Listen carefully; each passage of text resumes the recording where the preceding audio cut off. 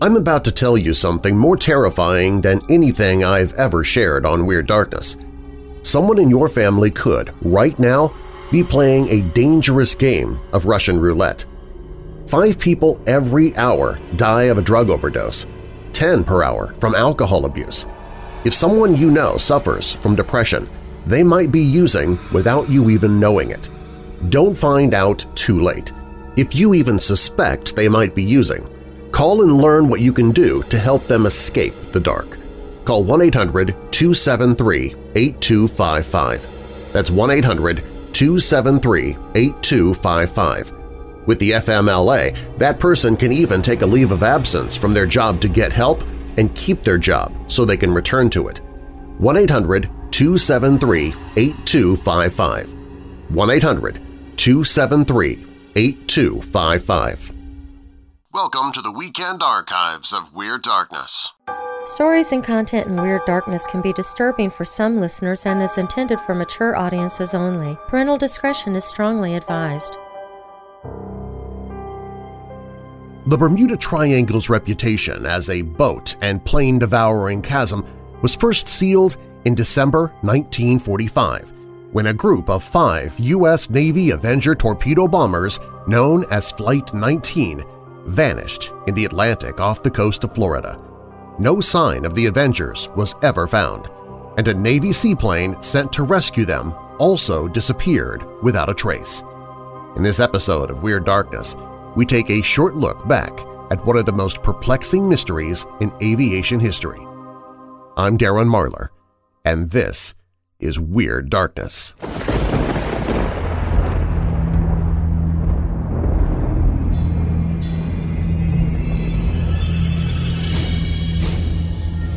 Welcome, Weirdos! This is Weird Darkness.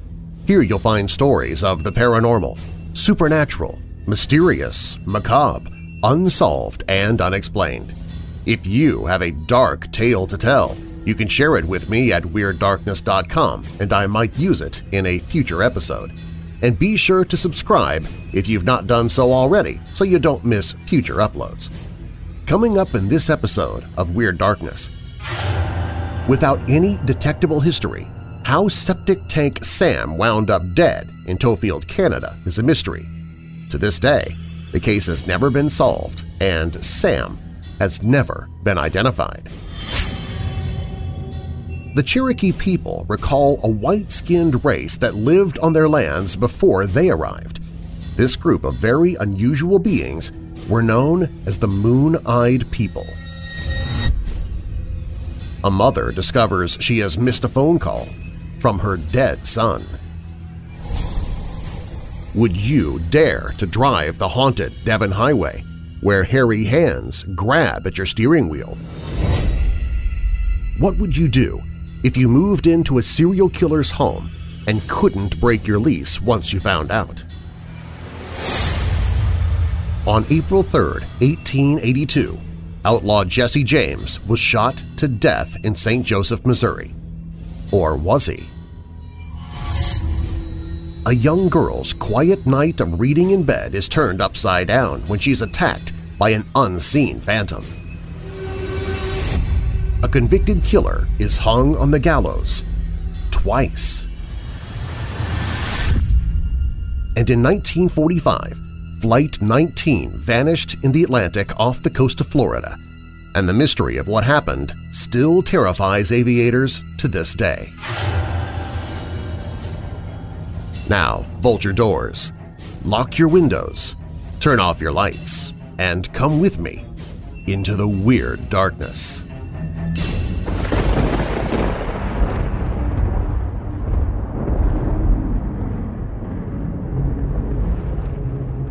It began as nothing more than a routine training flight.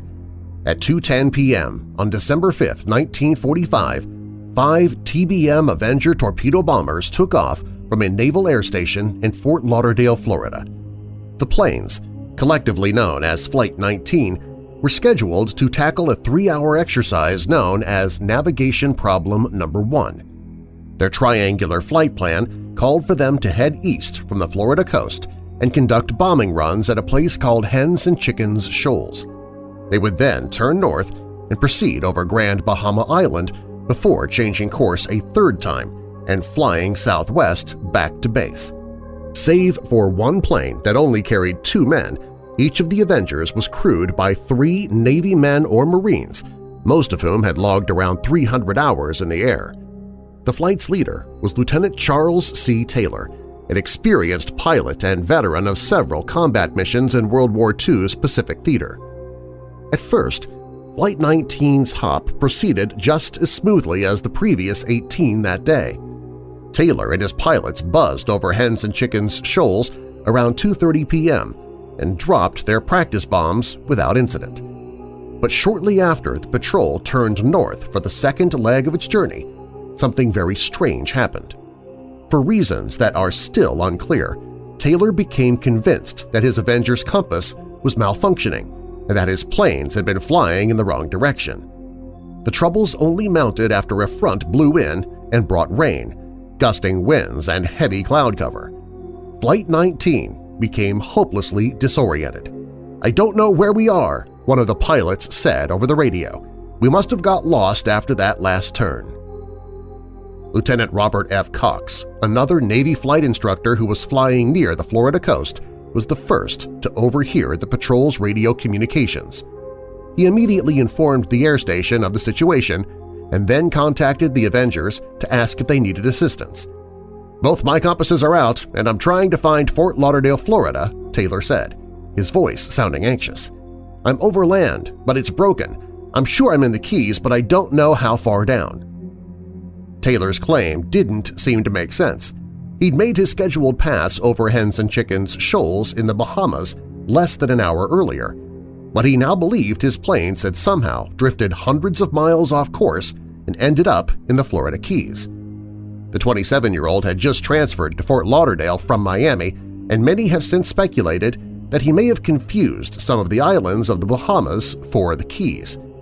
Under normal circumstances, pilots lost in the Atlantic were supposed to point their planes toward the setting sun and fly west toward the mainland, but Taylor had become convinced that he might be over the Gulf of Mexico.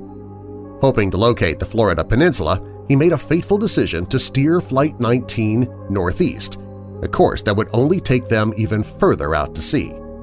Some of his pilots seemed to have recognized that he was making a mistake. "Damn it," one griped over the radio, "if we would just fly west, we would get home." Taylor was eventually persuaded to turn around and head west, but shortly after 6 p.m. he seems to have canceled the order and once again changed direction. "We didn't go far enough east," he said, still worried that he might be in the Gulf. "We may as well just turn around and go east again." His pilots probably argued against the decision. Some investigators even believe that one plane broke off and flew in a different direction, but most followed their commander's lead. Flight 19's radio transmissions soon became increasingly faint as it meandered out to sea. When fuel began to run low, Taylor was heard prepping his men for a potential crash landing in the ocean. "All planes close up tight," he said. "We'll have to ditch unless landfall. When the first plane drops below 10 gallons, we all go down together." A few minutes later, the Avengers' last radio communications were replaced by an eerie buzz of static. The Navy immediately scrambled search planes to hunt for the missing patrol. Around 7:30 p.m., a pair of PBM Mariner flying boats took off from an air station north of Fort Lauderdale. Just 20 minutes later, however, one of them seemed to follow Flight 19's lead by suddenly vanishing off radar. The remains of the Mariner and its 13 crewmen were never recovered, but it's commonly believed that the seaplane exploded shortly after takeoff. Flying boats were notoriously accident-prone and were even nicknamed flying gas tanks for their propensity for catching fire. Suspicions that the seaplane may have gone up in flames were all but confirmed by a passing merchant ship which spotted a fireball and found evidence of an oil slick in the ocean. At first light the next day, the Navy dispatched more than 300 boats and aircraft to look for Flight 19 and the missing Mariner. The search party spent 5 days combing through more than 300,000 square miles of territory to no avail. They just vanished, Navy Lieutenant David White later recalled. "We had hundreds of planes out looking, and we searched over land and water for days, and nobody ever found the bodies or any debris. A Navy Board of Investigation was also left scratching its head. While it argued that Taylor might have confused the Bahamas for the Florida Keys after his compasses malfunctioned, it could find no clear explanation for why Flight 19 had become so disoriented. Its members eventually attributed the loss to causes or reasons unknown. The strange events of December 5, 1945 have since become fodder for all manner of wild theories and speculation. In the 1960s and 70s, pulp magazines and writers such as Vincent Gaddis and Charles Berlitz helped popularize the idea that Flight 19 had been gobbled up by the Bermuda Triangle, a section of the Atlantic supposedly known for its high volume of freak disappearances and mechanical failures. Other books and fictional portrayals have suggested that magnetic anomalies, parallel dimensions, and alien abductions might have all played a role in the tragedy. In 1977, the film Close Encounters of the Third Kind famously depicted Flight 19 as having been whisked away by flying saucers and later deposited in the deserts of Mexico. Even if the Lost Patrol didn't fall victim to the supernatural, there's no denying that its disappearance was accompanied by many oddities and unanswered questions. Perhaps the strangest of all concerns Lieutenant Taylor. Witnesses later claimed that he arrived to Flight 19's pre-exercise briefing several minutes late and requested to be excused from leading the mission. "I just don't want to take this one out," he supposedly said. Just why Taylor tried to get out of flying remains a mystery, but it has led many to suggest that he may not have been fit for duty. Also unexplained is why none of the members of Flight 19 made use of the rescue radio frequency or their plane's ZBX receivers, which could have helped lead them toward Navy radio towers on land. The pilots were told to switch the devices on, but they either didn't hear the message or didn't acknowledge it. What really happened to Flight 19? The most likely scenario is that the planes eventually ran out of gas and ditched in the ocean somewhere off the coast of Florida, leaving any survivors at the mercy of rough seas and deep water. In 1991, a group of treasure hunters seemed to have finally solved the puzzle when they stumbled upon the watery graves of 5 World War II-era Avengers near Fort Lauderdale. Unfortunately, it was later found that the hulks belonged to a different group of Navy planes whose serial numbers didn't match those of the fabled Lost Patrol. Many believe the wrecks of Flight 19 and its doomed rescue plane may still lurk somewhere in the Bermuda Triangle. While the search continues to this day, no definitive signs of the 6 aircraft or their 27 crewmen have ever been found.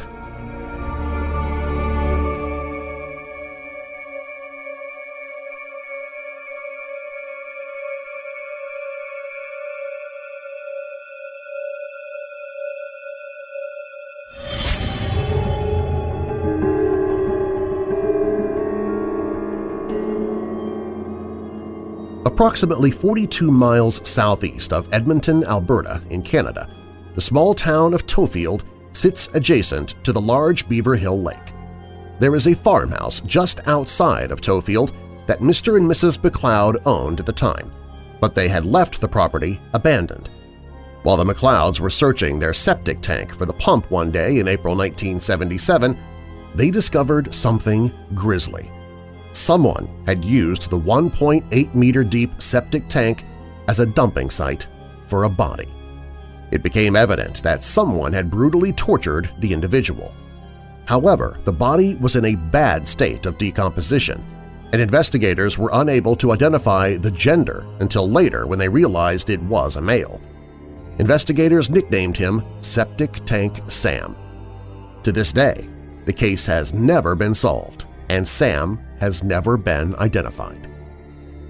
Investigators described the individual as having a height of 5 feet 6 inches, but perhaps 3 inches taller than that.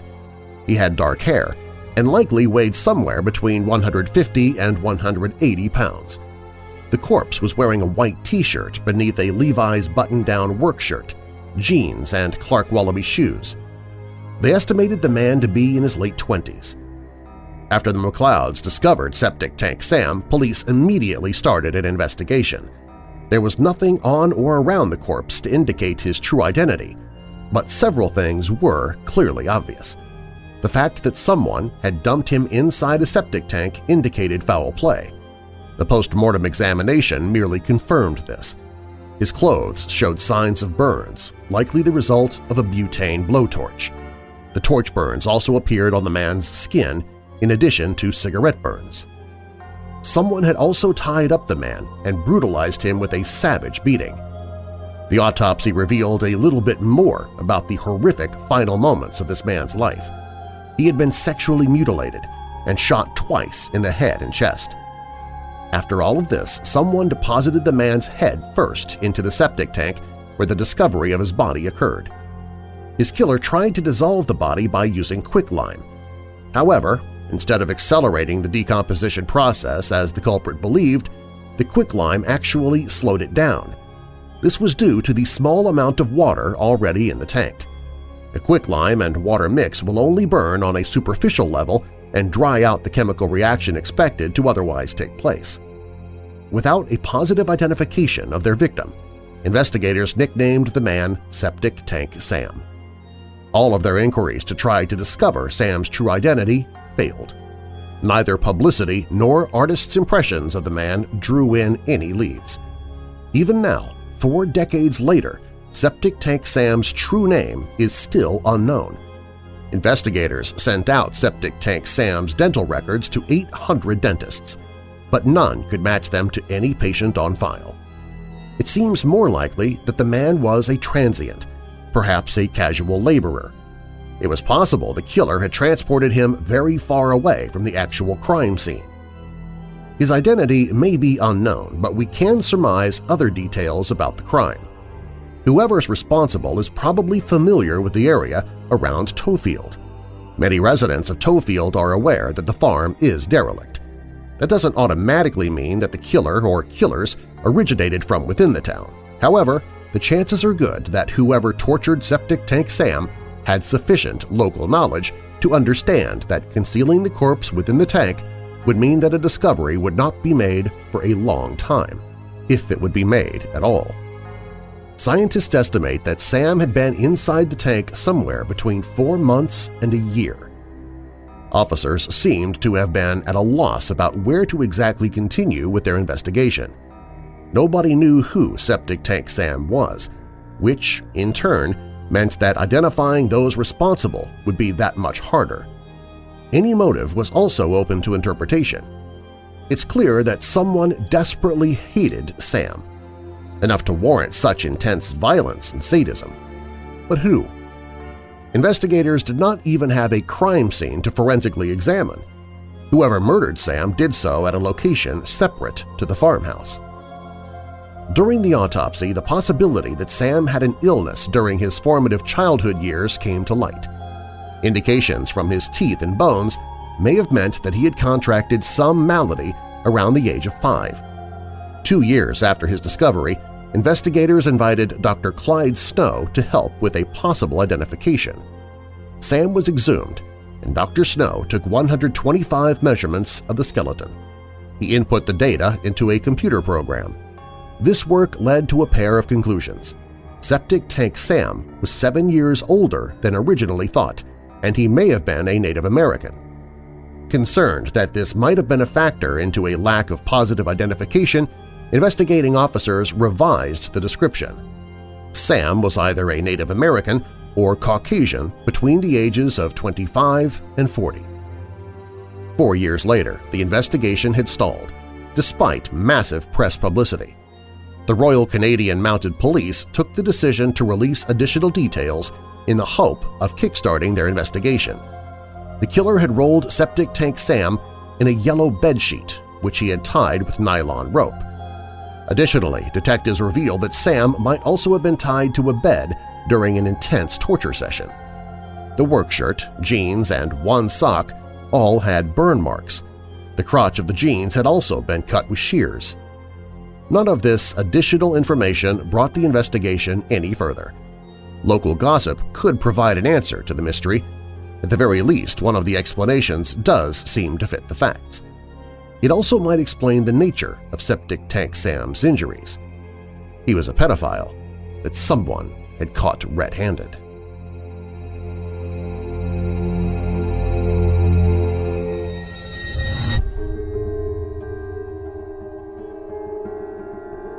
This weekend archive of Weird Darkness returns in just a moment. Real life is always scarier than fiction, and if you are drowning in debt and you owe money to the IRS, that's absolutely terrifying. I should know, early in our marriage, Robin and I ended up owing the IRS $10,000. We thought we'd lose the house. Well, here in 2019, the IRS recently hired private debt collection agencies to start collecting your outstanding taxes.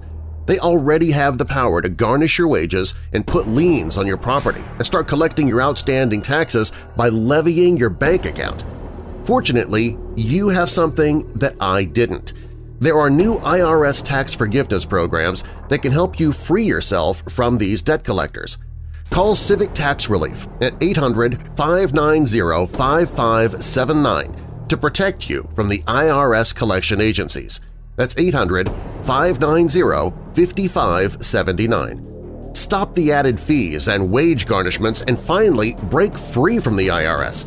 Call Civic Tax Relief for free information right now to take your life back with their Fresh Start program. They continually get 4-star reviews from people that they've helped, and now they can help you. The call is free, the consultation is free, the information is free. They could save you thousands of dollars and keep the IRS at bay. Call Civic Tax Relief at 800-590-5579. That's 800-590-5579. 800-590-5579.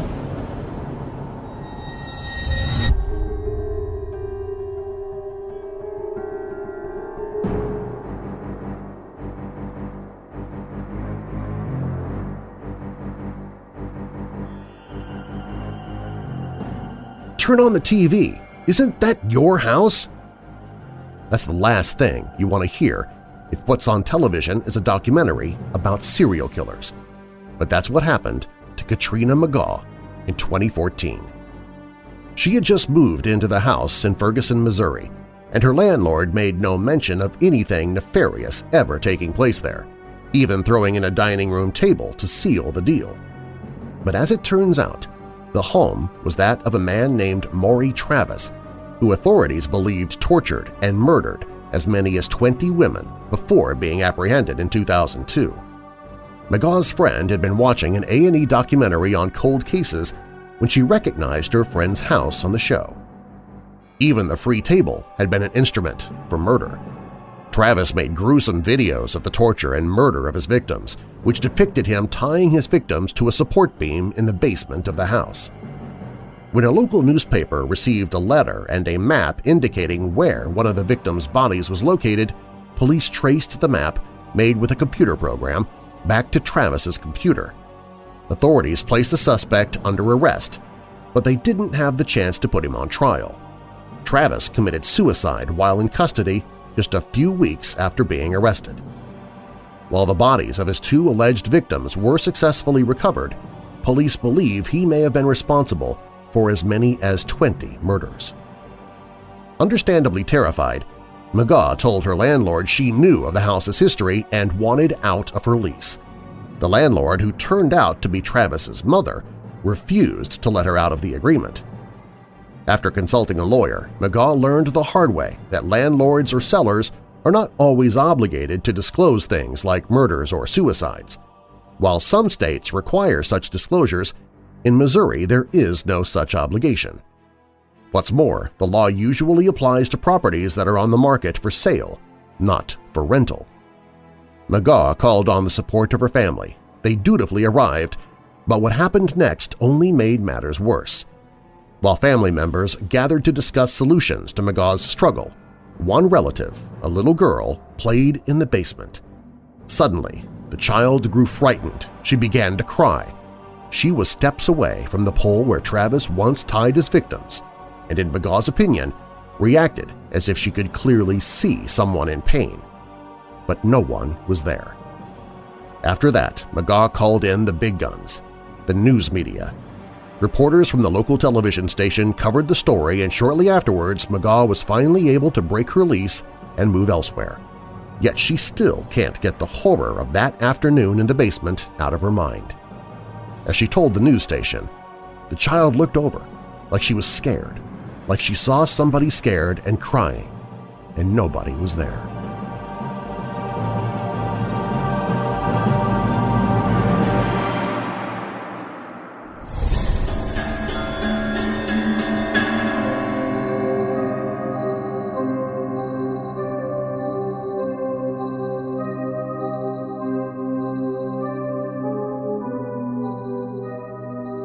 I can't recall how old I was when these events took place, but judging by what bedroom of our house I was sleeping in at that point, I must have been somewhere between 9 and 12. I've wanted to share this story for quite some time, but the truth is that I haven't been able to build up the courage to really recall the memories.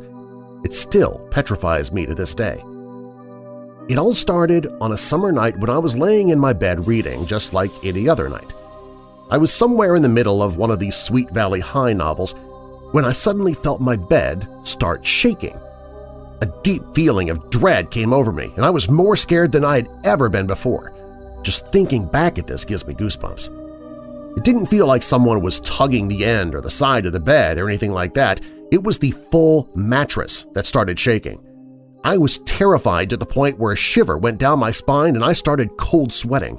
In that moment, I remember how I realized that these were not just things you say as a generic expression to describe fear, but that it was actually possible to feel those sensations. After a while of being frozen in fear and contemplating what to do, I eventually jumped out of the bed and tried to think of what to do next. I turned on all lamps, even though it was summer and not even very dark outside, and just stared at the bed for a while. It didn't move anymore, and I couldn't think of any reason of why it would move in the first place. Trying to master my fear, I laid back down again, but the shaking started up again after just a few seconds. This had me quickly sneaking into one of my sister's room and spending the night with her. I'm not sure for how long this went on. I just remember being constantly sleepy and lacking energy. I did everything and anything to delay the moment that I had to go to bed. One time I convinced my stepfather to stay out on the lake with me, fishing until about 2 a.m. He thought I just loved fishing so much. I do, but I mostly dreaded the moment I would have to set foot in my bedroom again. Some nights I managed to sneak into my sister's room, but doing so, I always risked a beating from being up and making noise at night, so it wasn't always an option. Other nights I spent in a tent or in one of our mini cabins, as it was summer and nothing would bother me except when I slept alone in my room. No one in my family believed me, and they made fun of me for each time I tried to bring it up. My oldest sister would laugh and scream "The Exorcist" as soon as I mentioned anything about it, referring to the scene in the Exorcist movie where the bed is shaking. Luckily, my cousin came to visit and spent more than a week on a mattress on the floor of my bedroom, and after she left I didn't remove it but used it for me to sleep on instead. This was a huge relief, as even though I always felt a presence and like something was watching me, nothing was bothering me physically during this time. Eventually, my mother got mad at me for keeping the mattress in my room for so long and made me put it away. At this point, it was already autumn, and I could no longer stay anywhere other than my room. So my nightmare continued. One night I sneaked over to my sister's room again, not the same sister that used to laugh at me, and crawled into her bed, even though she had gotten very tired of me coming over there at this point, especially as she also risked a beating from me coming there when her bed started shaking too. Shocked and scared, she told me that she had felt it. Instead of being scared this time, I was so glad that someone finally believed me after going through this alone all summer.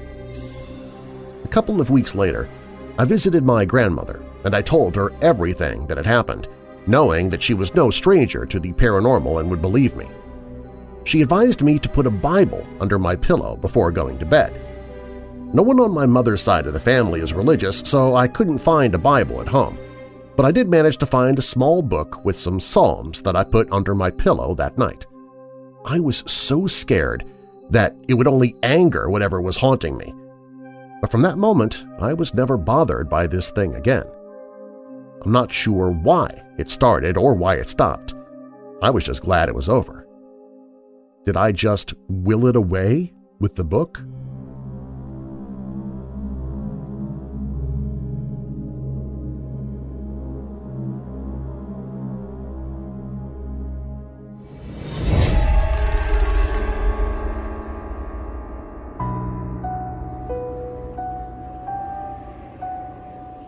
The Cherokee recall a white-skinned race that lived on their lands before they arrived. This group of very unusual beings were known as the Moon-Eyed People. Cherokee legends say the Moon-Eyed People were of small stature and had pale, white skin, blonde hair, and blue eyes. They were called moon-eyed because they had very sensitive eyes and were unable to see in daylight. They could, however, see very well at night. Since these mysterious ancient people were blinded by the sun, they were forced to live in underground caverns. The Moon-Eyed People were physically totally different from the Cherokee, and when these two races encountered each other, war broke out. The Moon-Eyed People were first mentioned in a 1797 book by Benjamin Smith Barton. Later documentation tells of similar accounts, such as an 1823 book, The Natural and Aboriginal History of Tennessee, which tells of a band of white people who were killed or driven out of Kentucky and West Tennessee. According to the Cherokee, the Moon-Eyed People lived in Appalachia until the Cherokee expelled them. The Moon-Eyed People are said to have built some ancient structures in the area. One of them is Fort Mountain in Georgia. It is an 850-foot-long zigzagging stone wall that is 12 feet thick and up to 7 feet high. The age of the wall has never been properly determined, but according to some sources it was built around 400 or 500 A.D. Who really built Fort Mountain is still a mystery. Cherokee legends tell the ancient structure was raised either by the Moon-Eyed People or Madoc, a Welsh prince who came to America in 1170. Former Tennessee Governor John Sevier wrote that the Cherokee leader Oconostota told him in 1783 that local mounds had been built by white people who were pushed from the area by the ascendant Cherokee. According to Sevier, Oconostota confirmed that these were Welsh from across the ocean. The identity of the Moon-Eyed People is unknown, though. Who were these mysterious, small, pale beings who lived underground? One theory suggests that these people were of Welsh origin, being descendants of Madoc's colonists. An ancient structure almost identical to the Fort Mountain can be found near DeSoto Falls, Alabama. It's possible it was built by these Welsh settlers after they left Fort Mountain. There are two Cherokee legends that could shed some light on this ancient mystery. One legend reveals that the Cherokee defeated the Moon-Eyed People and drove them from their homeland during a full moon. Another version tells the Cherokee chased the Moon-Eyed People away from their home at Hiwassee, a village near what is now Murphy, North Carolina, west into Tennessee. According to both Cherokee legends, the Moon-Eyed People went underground. That's all we know. The Moon-Eyed People and their fate remains an unsolved ancient mystery. After all this time, we may never find out what happened to the white-skinned race because the truth lies buried somewhere in antiquity and may never be unearthed. Nevertheless, the legend of the Moon-Eyed People and their encounter with the Cherokee is truly fascinating.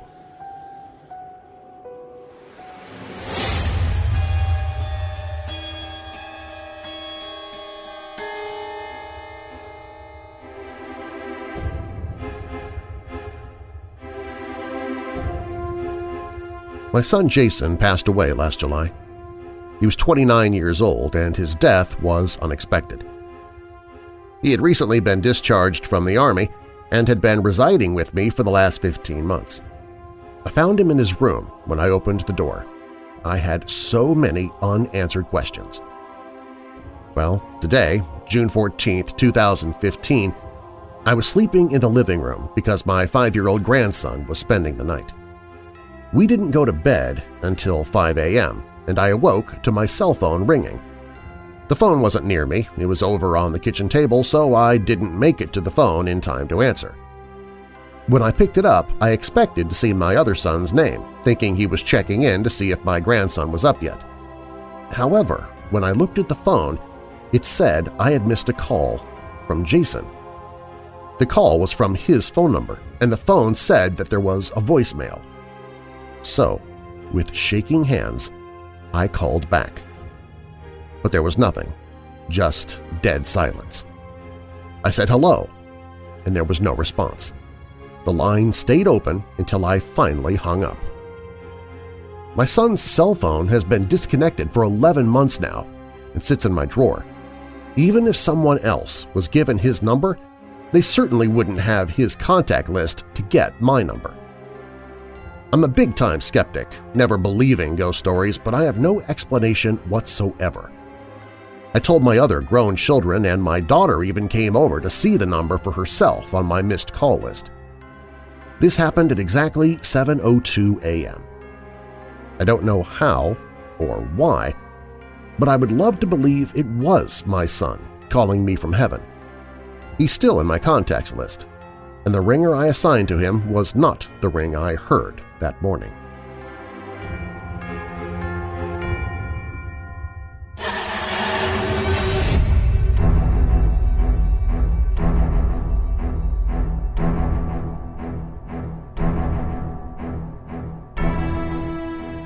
Albert E. Hornstein had been a fugitive for nearly 2 weeks before being apprehended on November 22, 1888, in Columbus, Nebraska, by Platte County Sheriff Blodum. After his apprehension, Hornstein was described as a harmless, innocent-looking young man of about 25, but Hornstein's mild appearance belied the brutal nature of his crime. He shot Hiram Roten and William Ashley in the head and tried to hide their bodies in a haystack on his farm in Broken Bow. A reward of $900 had been offered for his capture. When he was arrested, Hornstein was armed with 2 Navy revolvers, a Winchester rifle, a Derringer, and plenty of ammunition, but was overpowered before he could make a move. Hornstein admitted his guilt when captured and said that Roten had been one of his best friends but could offer no reason for the murders. The story came in from Broken Bow that Roten and Ashley were school officers in Custer County who went to see Hornstein on November 9th regarding their suspicion that he'd stolen a clock and some furniture from the schoolhouse. 3 days later, Roten and Ashley had still not returned, and their friends began a search which ended in the haystack at Hornstein's place. Both men had been shot through the head, and Roten's face had been badly eaten by hogs. The following April, Albert Hornstein was tried for first-degree murder and was easily convicted. He was sentenced to hang on September 6, 1889.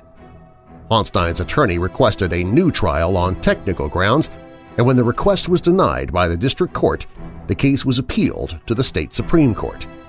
The hanging was postponed, and Hornstein remained in prison for more than a year before the Supreme Court affirmed the district court's ruling in January 1891, denying him a new trial. Hornstein was sentenced to hanging on April 17, 1891. As Hornstein awaited his execution, his friends were hard at work trying to convince Nebraska Governor Boyd that Hornstein could not have committed the crime unless he had gone insane.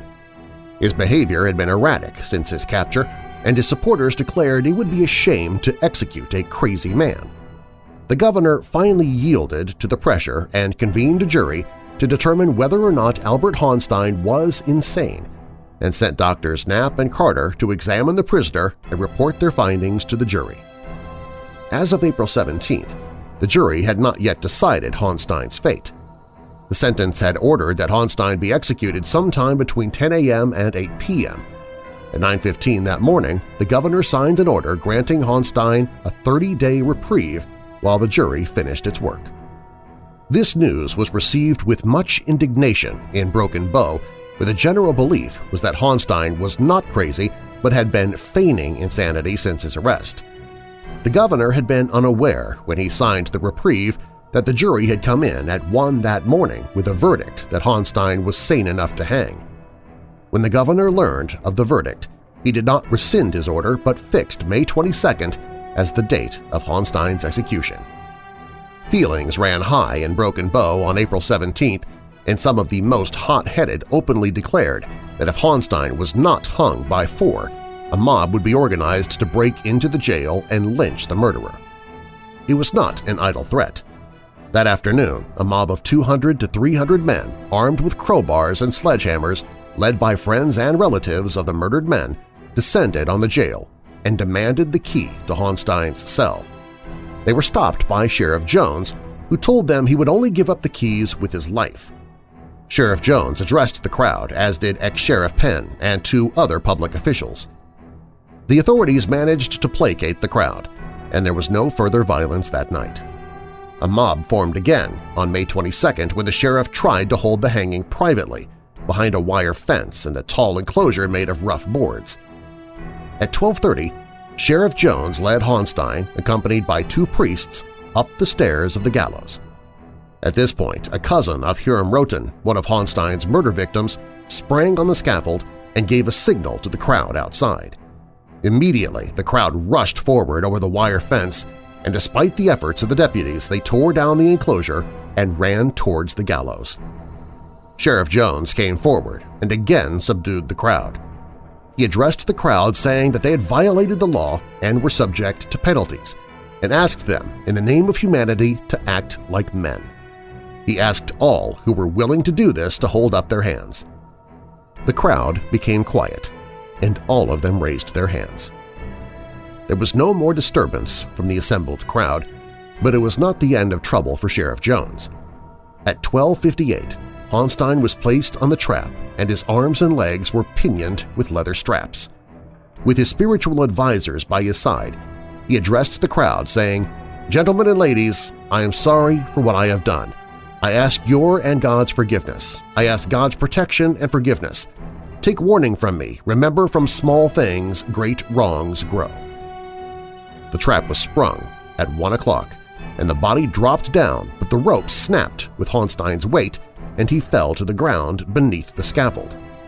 Sheriff Jones and his deputies rushed down the stairway, gathered him up in their arms, and carried him back up to the platform. On the way up, Haunstein gasped to the sheriff, "Please, Jim, loose the rope so I can get my breath." But the rope was too tight, and the sheriff could not loosen it. The men quickly retied the rope, and at 1:02 the trap was sprung again. This time, Haunstein was launched into eternity and was pronounced dead 11.5 minutes later.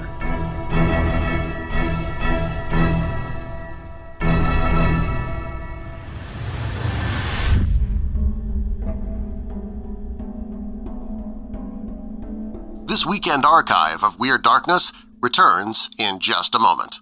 You want the best sleep of your life? Well, I've already told you about how much I love MyPillow, but now they have these incredible Giza Dreams bed sheets. These sheets are made from the world's best cotton, Giza, which is only grown in a small region where the Sahara Desert, Mediterranean Sea, and the Nile River all meet to create the ideal weather conditions for growing Giza cotton. It's ultra-soft, it's breathable, it stays cool. Also, it's very durable. The Giza sheets are available in a variety of different colors. I went with dark gray for mine, and they come with both a 10-year warranty and a 60-day money-back guarantee. I'm sleeping on these Giza Dreams bed sheets right now, and I can honestly say the first night you sleep on these sheets, you will not want to sleep on anything else. These even beat out the 1,500 thread count sheets that I was using before. Well, right now, Weird Darkness listeners can save 30% and get free shipping when you use the promo code WEIRD at MyPillow.com, or you can call 800-945-7192. Again, use the promo code WEIRD for 30% off your new bed sheets, including free shipping at MyPillow.com. This episode is sponsored by ZipRecruiter. ZipRecruiter's powerful matching technology identifies people with the right skills, education, and experience, and actively invites them to apply to your job, so you get qualified candidates fast. And right now, if you go to ZipRecruiter.com/WeirdDarkness, you can try ZipRecruiter for free. That's ZipRecruiter.com/WeirdDarkness.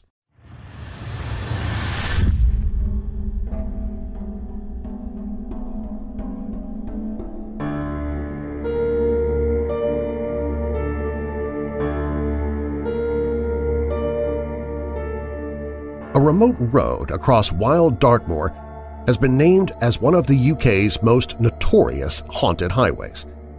Car breakdown experts at UK recovery firm 24/7 Vehicle Rescue have combed through the archives of paranormal sightings to compile this list. Spokesman Rajay Corey said, "Britain is a land steeped in superstition, myth, and legend, so it's no surprise to learn that there are thousands of strange and unexplained sightings on our roads, with many reports coming from isolated highways that cut through barren stretches of moor and mountain." Breaking down by the side of the road is clearly never an enjoyable thing, but we imagine the situation is made even worse when you're seeing things through your windscreen or rearview mirror that really shouldn't be there. The Dartmoor tale concerns the B3212 between Dunsford and Yelverton, which is home to mysterious hairy hands myth, with motorists described how a disembodied pair of hirsute hands grabs their steering wheel and tries to run them off the road. In 1962, holidaymaker Florence Warwick was driving the route when she stopped the car to look at a map. She recalled, "I looked up and saw a pair of huge, hairy hands pressed against the windscreen. I tried to scream, but couldn't. I was frozen with fear." Another eyewitness in 2008, Michael Anthony, told how a pair of paws appeared over his own hands while driving. In case you're still up for a motor along the haunted highways, here are a few other locations which made the list. East Riding of Yorkshire, B1249 between Driffield and Stakston Hill. Real-life wolves roamed the wooded farmland of the East Riding of Yorkshire up until the 15th century, when they were hunted to extinction. But it's wolves of the supernatural kind that get glimpsed there now. One werewolf report from the 1960s and documented by author Charles Christian describes how a lorry driver was left terrified when a red-eyed, hairy creature tried to smash its way through his windscreen as he drove along the remote road. Then, in August 2016, motorist Gemma Waller described seeing a monster which looked like a big dog, probably bigger than my car, but it had a human face in the nearby village of Hulsham. Kent, A229 at Bluebell Hill. The ghost of a young bride has been terrifying motorists here and baffling police on this stretch of road between Maidstone and Chatham since 1974.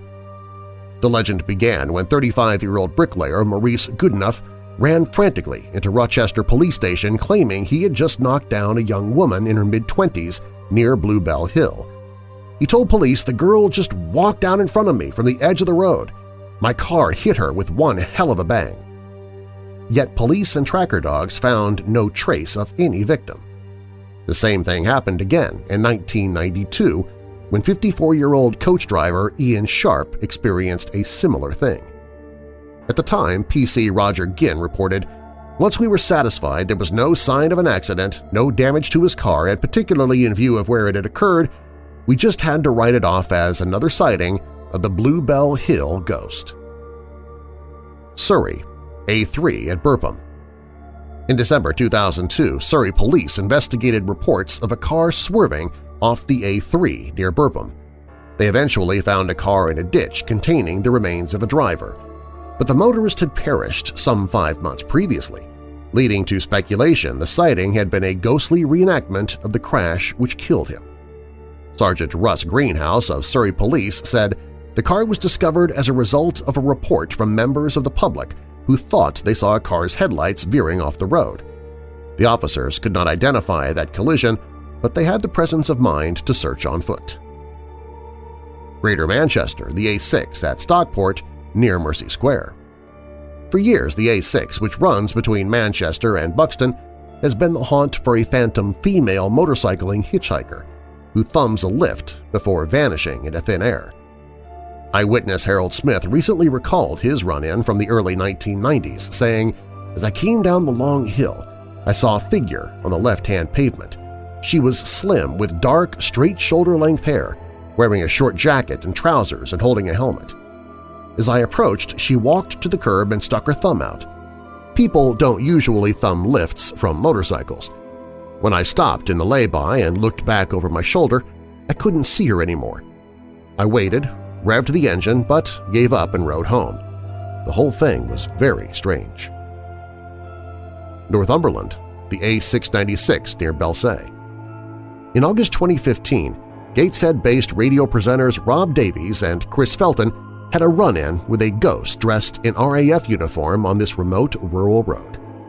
Rob explained, "We saw a man standing at the side of the road. We both actually jumped at first because we didn't see him until very late. He was dressed in a beige color from head to toe. He was sticking his arm out for a lift, but we could not stop in time due to being at 60 miles per hour. We turned around and I started filming on my iPhone as it seemed a bit odd. We couldn't remember how far back he was, but we saw him again and slowed. He was dressed in what I can only describe as RAF gear and was holding something under his arm, which looked like a helmet or some kind of bag. It was only seconds and no other car had been passed, but when we turned around, he was gone." Scotland, the A75 Kinmount Strait.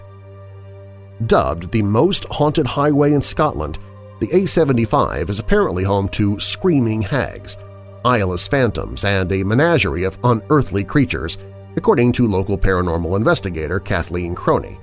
The most famous sighting came in 1962, as reported by Derek and Norman Ferguson. They witnessed a chicken flying towards their windscreen before dematerializing, as well as giant cats and a furniture van that also disappeared into the ether. Cheshire, the M6 between Crewe and Knutsford.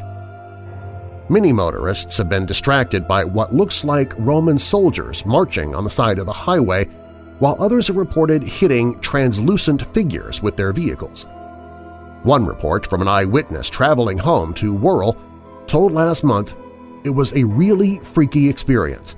I was driving on the M6 around Junction 17 when I thought I saw a figure ahead. I immediately slowed down.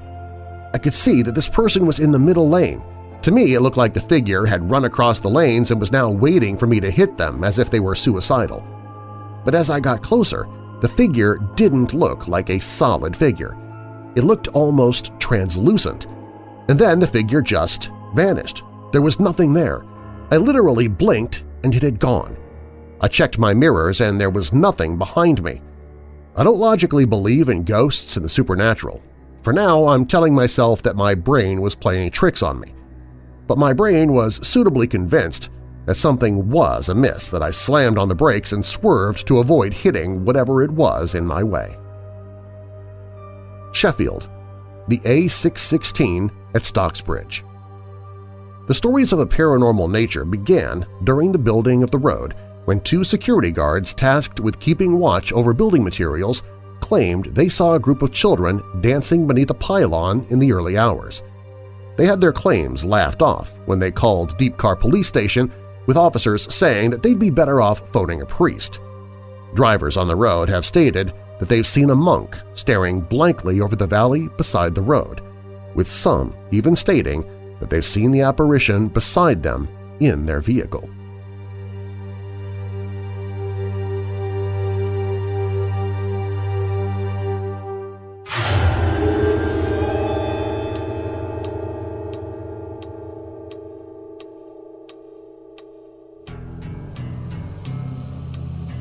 On April 3, 1882, outlaw Jesse James was shot to death in St. Joseph, Missouri by Robert Ford, a member of Jesse's gang.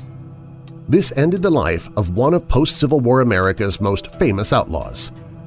Or did it? According to a man named J. Frank Dalton, Jesse James actually faked his death in 1882, and in 1949 he was still alive and well, and living at Merrimack Caverns in Missouri. How did he know? Well, because Dalton claimed to be the famous outlaw. The story of J. Frank Dalton is inextricably tied to the history of Merrimack Caverns, a roadside attraction made famous by Route 66, the legendary Mother Road, which linked Chicago to Los Angeles and inspired songs, stories, countless road trips, and captured the imagination of America. The story of the man who would be Jesse James is one of the weirdest stories ever told about Route 66. To tell the story of J. Frank Dalton, we first have to tell the story of Merrimack Caverns, which became a familiar landmark along Route 66 as it traveled west of St. Louis. Located just 3 miles off the highway down a twisting road that leads from the town of Stanton to the Merrimack River, the cave was commercially developed in the 1930s by Lester B. Dill, a Missouri farm boy with the cleverness of P.T. Barnum. "I've put more people underground and brought them out alive than anyone else," Dill often boasted, and no one could dispute the claim. Lester Dill was born in 1898 and was the second of 9 children. He was only 6 years old when his father, Thomas Benton Dill, ventured into Fisher's Cave across the Merrimack from the family farm for the first time. By the time he was 10, Lester, guided by a kerosene lamp, was taking tourists from St. Louis on guided cave tours. Over the years, Dill continued to explore the many caves of the Merrimack Valley. Later, Dill and his wife Mary followed the oil boom in Oklahoma, dabbled in Florida real estate, and then moved to St. Louis, where Lester worked as a carpenter. In 1928, when his father was appointed the first superintendent of the new Merrimack State Park, where Fisher's Cave was located, Lester came back to the area. He signed a contract with the state and launched a cave guiding business, complete with souvenirs and homemade food. A few years later, when the state contract expired and the country was in the midst of the Great Depression, Lester began searching for his own cave to develop. He finally decided to lease Saltpeter Cave, which was just a few miles downstream from the park. Spaniard Hernando de Soto was said to have discovered the cave in 1542, and a couple of centuries later it was explored by a French miner named Jacques Renaud. During the 1800s, the cave was used by saltpeter miners for storage and shelter, and legend had it that escaped slaves were sheltered there as they made their way to safety in the northern states. There were also stories that outlaws, including the famous Jesse James gang, found refuge in the cave and may have even left some of their ill-gotten gains hidden somewhere inside. The legends of the cave were important to Lester, but even more important was the cave's proximity to Route 66, America's most traveled highway. Dill knew that if he got the word out, the tourists would beat a path to his door. He renamed the new attraction Merrimack Caverns and hired a local sawmill crew to construct a road to the cave. Merrimack Caverns opened on Decoration Day, Memorial Day, 1933, and a total of 6 visitors paid 40 cents per person to follow Lester Dill through the damp passageways. It was not a great start, but Lester was not worried. He eventually bought the property and put almost every cent that he'd earned into improving and promoting the show cave. For the first 3 years of the cave's operation, the entire Dill family, including the children, worked day and night. They even lived in a tent at the site. They battled treacherous ice on the steep road between Route 66 and the cave entrance, and in the spring built brick dikes to hold back the river and keep it from turning the parking lot into a lake and flooding the cave entrance. Visitors that managed to make it to the cave always left with Merrimack Caverns signs tied to their bumpers. School children that were hired by Lester saw to it that a sign was attached to the bumper of each and every automobile that stopped at the cave. Later, the job became easier when adhesive was developed for the backs of the bumper signs. In 1940, while he was exploring an unknown part of the cave, Lester found some rusted guns and an old chest which he claimed had belonged to none other than Jesse James. Immediately, the words Jesse James Hideout was added to the bumper stickers. Besides the millions of bumper stickers attached to cars and the brochures handed out to tourists, Lester promoted the cave by posting signs, mostly painted on barns, along highways in as many as 40 states. Lester and his crew scoured the countryside, especially along Route 66, searching for just the right barns for their eye-catching signs. To entice the farmers who owned the barns, Lester handed out watches, pints of whiskey, and free passes to the cave. During World War II, when gas rationing hit, Lester went down Route 66 to Fort Leonard Wood, a large basic training camp, and convinced the Army to convoy troops to the cave for maneuvers. Hundreds of soldiers camped in the river bottom and marched into the cave in full battle dress. Every night, Lester threw dances for the soldiers in the caves and gave special rates to anyone in uniform. Francina, one of Lester and Mary's daughters, married one of the soldiers, Rudy Turilli, a handsome Italian man from New York. After the war ended, Rudy became the general manager of the cave and handled most of the promotion and publicity. It was Turilli who discovered a man named J. Frank Dalton in 1949 who raised eyebrows by declaring that he was actually Jesse James. But more about that in a moment. In the early 1950s, during a time when Americans were preoccupied by the Cold War, Merrimack Caverns became known as the safest bomb shelter in the world when Lester and Rudy offered the cave to the government as a haven from atomic blasts. He created a passage in the cave to be used as a shelter and stocked it with rations and thousands of gallons of water. Visitors paid to visit this part of the cave, and as an ominous incentive to return were given tiny cards with the admission tickets, cards that promised them a spot in the fallout shelter if the big one ever hit. Lester and Rudy never missed an opportunity to promote the caverns, and celebrities from Kate Smith and Pearl Bailey to Lassie touring the world's only 5-story cave. In 1960, Lester dubbed a small nook in the cave the Honeymoon Room and managed to get it featured on the Art Linkletter show. For the show, they dressed a honeymoon couple in leopard skins, confined them to the room, and promised them a free trip to the Bahamas if they could find a hidden key within 10 days. Each time a tour passed, the caveman couple were required to act out a skit. The humiliation and the publicity lasted the full 10 days, since Lester and Rudy didn't actually hide the key until day 10. Toasted on network television shows and in the press as America's #1 caveman, Lester Dill died in 1980. Despite the passing of the man who put Merrimack Caverns on the map, the cave remains in family hands and continues to draw big crowds every summer. The cave was an icon on Route 66 and remains a permanent attraction after all these years.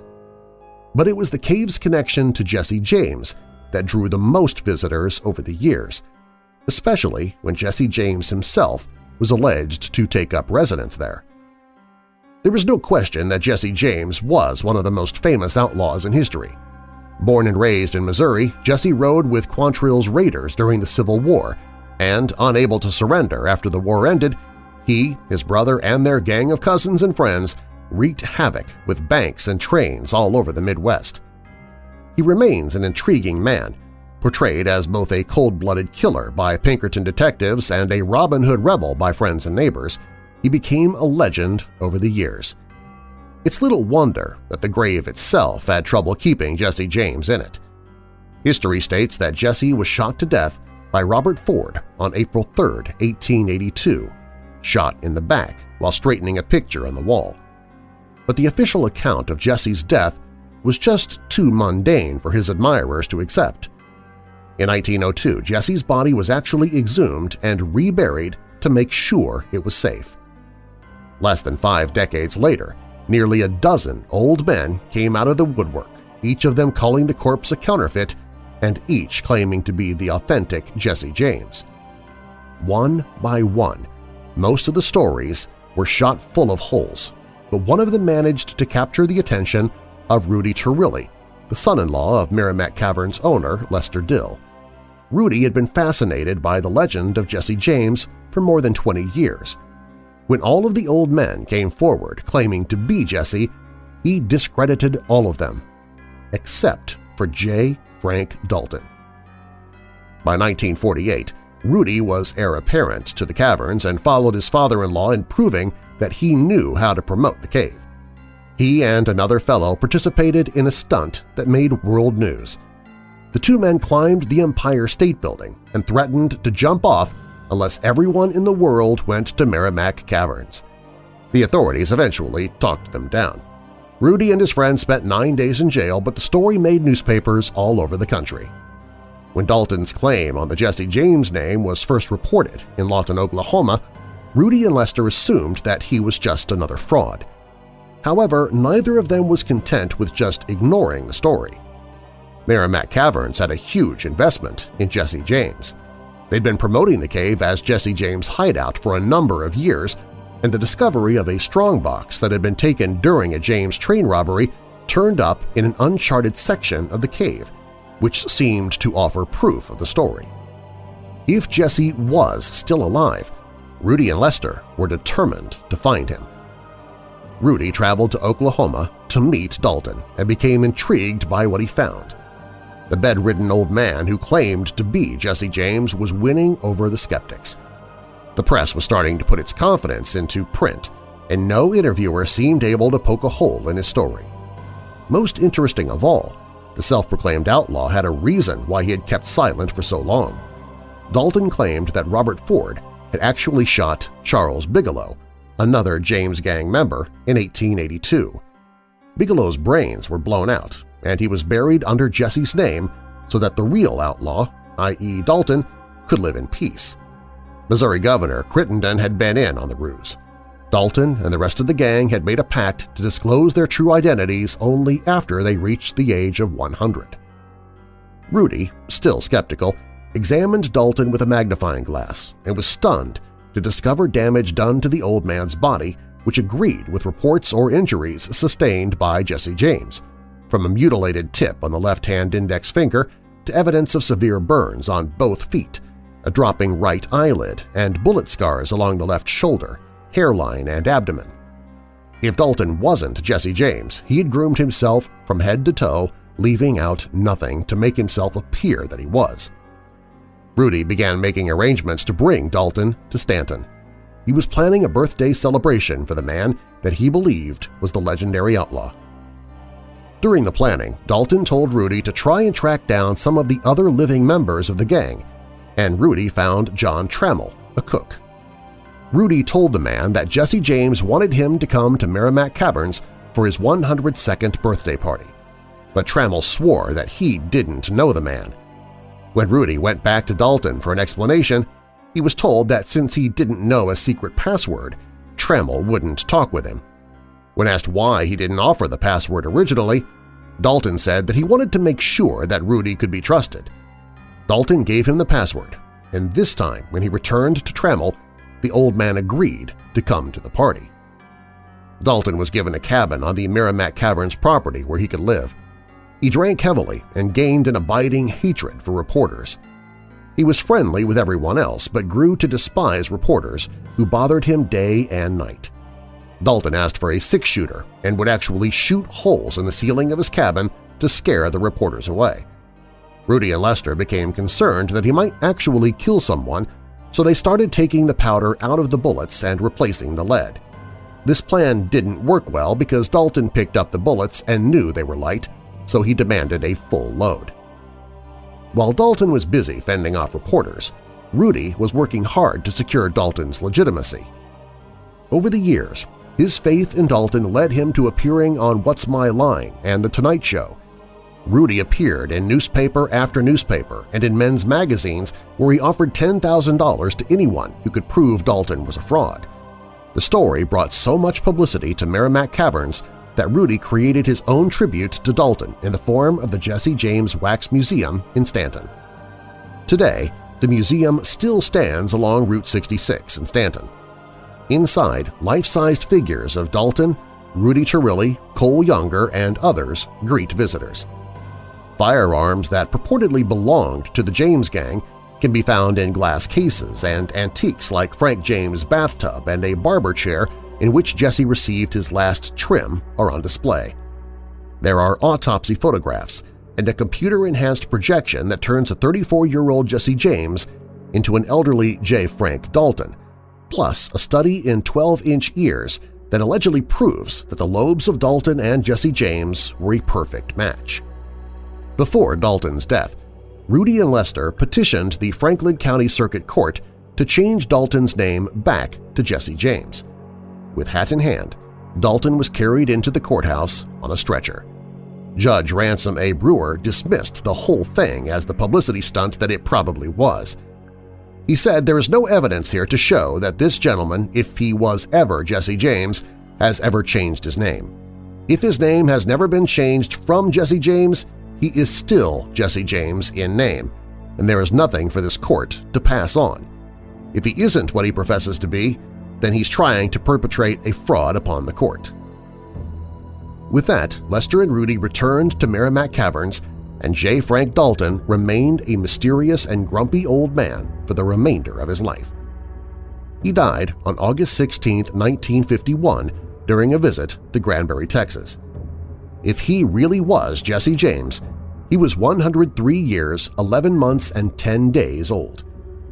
But was Rudy Chiarilli's belief that J. Frank Dalton was Jesse James actually correct? In 1995, Professor James E. Starrs, a law professor, not a forensic scientist from George Washington University, exhumed the body of Jesse James that was buried in Kearney, Missouri, only one of the two grave sites of James. Based on DNA comparisons with living members of the James family, it was ruled that the body in the grave was actually that of Jesse James. Not surprisingly, though, there was a lot of controversy about the findings, the quality of the evidence, and why distant relatives were used for the tests when Jesse's mother, Zerelda, was buried nearby. Supporters of the J. Frank Dalton claims scoffed at the findings and swore to produce their own tests of Dalton's remains. At this time, the death of Jesse James and the truth behind the tales of J. Frank Dalton still remain a mystery.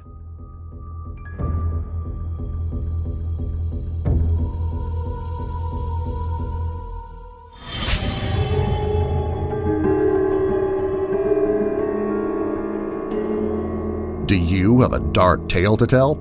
Fact or fiction, you can share your story at WeirdDarkness.com, and I might use it in a future episode. All stories in this episode are purported to be true, and you can find links in the show notes. Music provided by Midnight Syndicate and Shadows Symphony.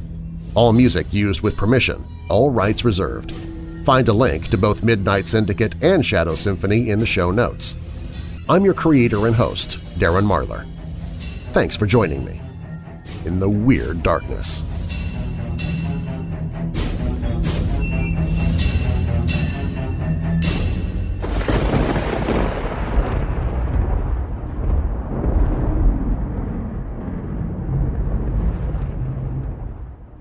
The newest audiobook on the audiobooks page at WeirdDarkness.com is Murderous Minds, Volume 4, Stories of Real-Life Murderers That Escaped the Headlines. Tales of murder and darkness have a way of both terrifying and enthralling us. The line between man and monster is never as definitive or sturdy as we'd like to think. When seemingly ordinary people cross the line between normal behavior and violent acts, it raises the question, what were they thinking? Can your own mind be the key to becoming a monster? What we think, or more importantly, what we believe, can push the boundaries of normal into darkness in unimaginable ways. Whether the beliefs come from misinterpreting organized religion, holding too tightly to old folklore, or letting your imagination run wild, the danger is evident for those unable to keep their minds in check. Murderous Minds Volume 4 follows 6 chilling stories of faith and imagination gone too far. It's a dangerous reality that has reappeared decade after decade, with deadly results for those unfortunate enough to wander too close to the flame. The killers of this anthology have the charisma to convince others of impossible things and the insanity to hold those beliefs themselves. These belief systems come at a high price, especially for the victims of belief-motivated crimes. What old-world folklore would drive a man to murder his wife in front of her family? What happens when 2 teenage girls believe their parents are the only thing stopping them from ruling in another dimension? How did a middle-aged housewife convince an entire community that it was a psychic gift predicting the deaths of her neighbors rather than deliberate doses of arsenic?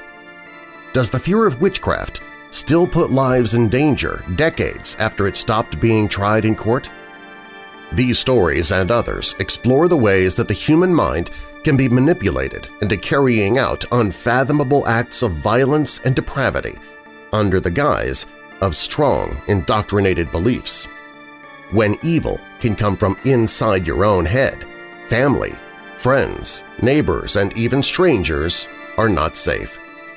Get your copy today and see how these 6 tales of strange beliefs turned into horrific murders. Murderous Minds Volume 4 – Stories of Real-Life Murderers That Escaped the Headlines. Written by Kelly Gaines and Ryan Becker. Narrated by Weird Darkness host Darren Marlar.